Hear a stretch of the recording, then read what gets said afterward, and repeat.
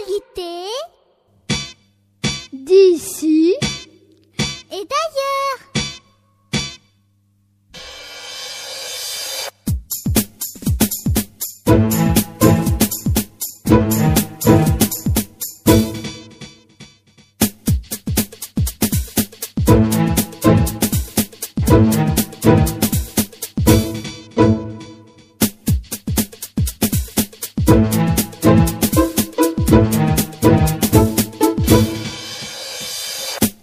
Bonjour à tous les auditeurs et les auditrices de Radio Cartable, je m'appelle Naïl. Bonjour, je m'appelle Axel. Bonjour, moi c'est Sadio. Et moi Rania. Nous sommes en CM2 et nos enseignantes s'appellent maîtresse Yasmine et maîtresse Claire.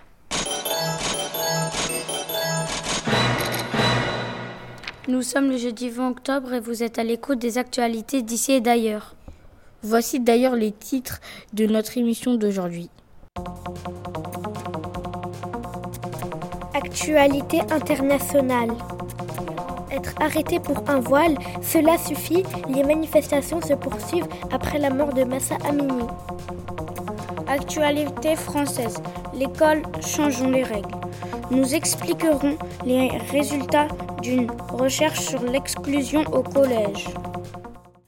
Nous commençons donc par une actualité internationale. En Iran, quand on est une femme, on peut être arrêté pour un voile.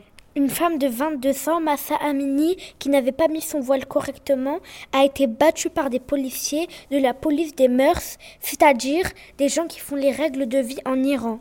Depuis fin septembre, des manifestations ont éclaté à la capitale et dans les autres villes. Dans un journal qui s'appelle l'Obs, une photo est prise pendant ces manifestations. On voit une femme sur le capot d'une voiture. Elle a 2 bras levés. Dans une main, elle porte un sac. Dans l'autre, elle a une torche enflammée. C'est son voile. Ses cheveux sont coupés très courts. Elle porte un masque. Il y a des arbres, un gros bouchon avec des voitures arrêtées. Des personnes applaudissent la femme, regardent le spectacle.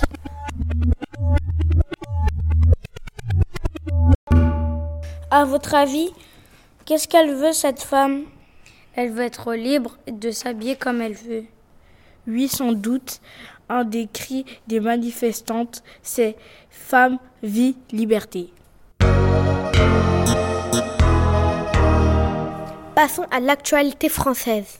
Julien Garric est chercheur. Il a étudié les punitions dans plusieurs collèges. Il a vu que beaucoup d'élèves se faisaient exclure parce qu'ils parlaient. C'est difficile pour eux d'être exclus. Le chercheur a remarqué que c'était mieux de les envoyer dans d'autres classes. Oui, comme ça, ils peuvent continuer à apprendre et ne pas se mettre davantage en difficulté scolaire. Les professeurs ont du mal à ne pas exclure parfois. Comment continuer à faire cours quand un élève fait du bruit ? Il vaut mieux inventer d'autres solutions. La conclusion du chercheur Julien Garric est que l'exclusion est négative pour tout le monde, même les élèves qui ne sont pas exclus. Oui, parce que les autres élèves peuvent penser qu'ils réussissent grâce à l'exclusion de certains. Mais il faut plutôt les aider à bien se comporter. Un camarade peut lui expliquer les règles ou l'aider dans son travail.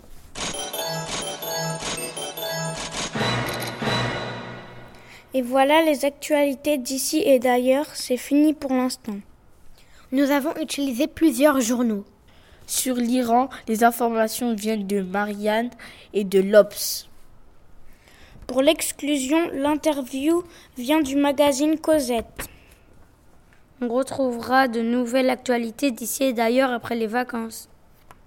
D'ailleurs, petit message à nos camarades, il y a d'autres sujets dont je voudrais vous parler.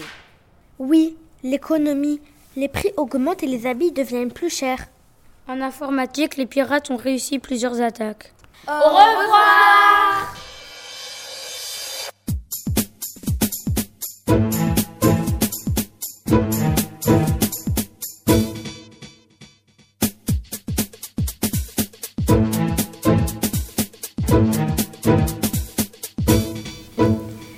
Très bonne idée d'avoir pris toutes les informations dans des journaux. C'est important de rechercher différents journaux pour avoir différents points de vue sur le même sujet. Les actualités sont importantes car elles nous permettent de savoir ce qui se passe dans le monde qui nous entoure. Pas seulement dans notre pays, mais partout dans le monde. L'année dernière, on écoutait l'émission chaque semaine et on critiquait l'émission. On écrivait ce qui était très bien ou un peu moins. Critiquer, c'est comme donner notre avis, son point de vue sur l'émission et expliquer ce qu'on peut améliorer et comment. On réfléchissait à des conseils et cela nous a aidé aussi à savoir comment faire lorsque nous enregistrons nous-mêmes une émission. Et là, on a une critique.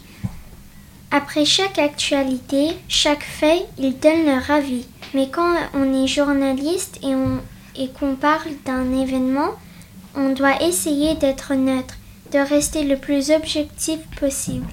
Qu'est-ce que ça veut dire, objectif ?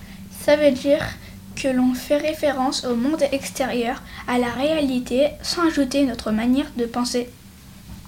Moi, je ne suis pas d'accord avec la neutralité, car avec la neutralité, la liberté d'expression n'a plus aucun sens. La liberté d'expression est importante, et on ne devrait pas arrêter de donner son avis.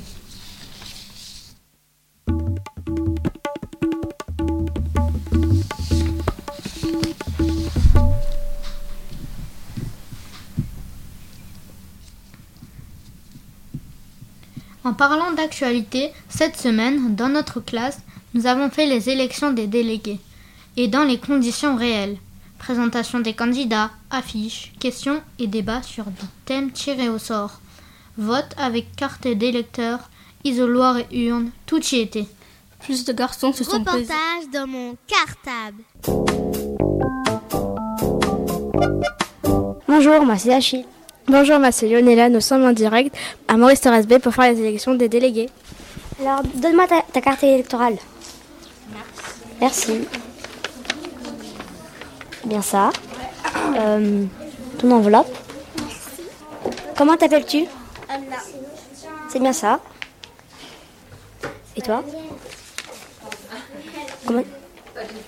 C'est bien ça. Prenez vos enveloppes et vos bulletins et allez dans l'isoloir. À voter. À toi. À voter. Je m'appelle Mélina et j'ai voté avec ma copine. Bonjour, je m'appelle Shainez, j'ai voté. Bonjour, je m'appelle Amina, j'ai voté, c'était très bien. Bonjour, je m'appelle Ossine et j'ai aimé de voter avec mon copain. Bonjour, je m'appelle Seydou, j'ai voté et j'ai bien aimé. J'ai hâte de connaître le résultat.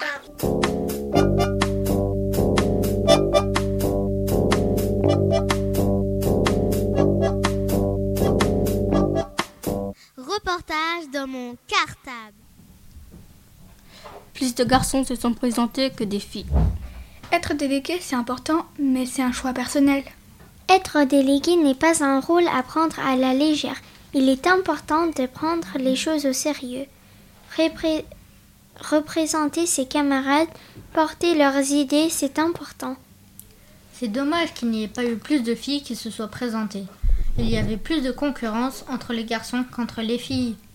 C'est dommage car si une fille se présente, finalement le vote ne sert à rien. En effet, dans notre école, on respecte la règle de la parité. Une déléguée fille et un délégué garçon est pareil pour les suppléants et les suppléantes. Dans l'autre classe de CM2, il y avait plus de candidates.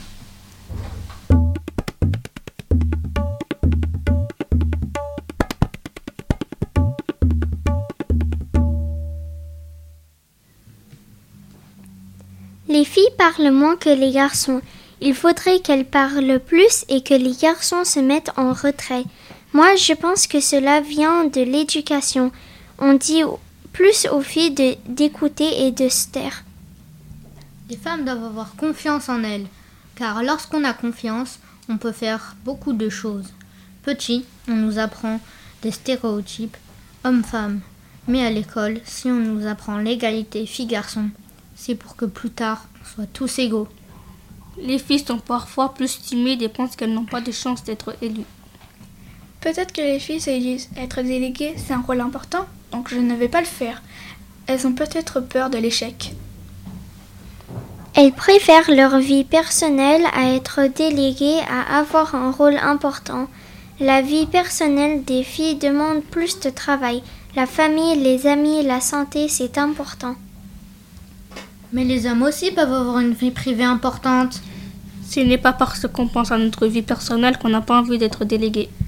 Les femmes sont moins payées, du coup elles doivent travailler plus et elles ont moins de temps pour occuper un rôle important.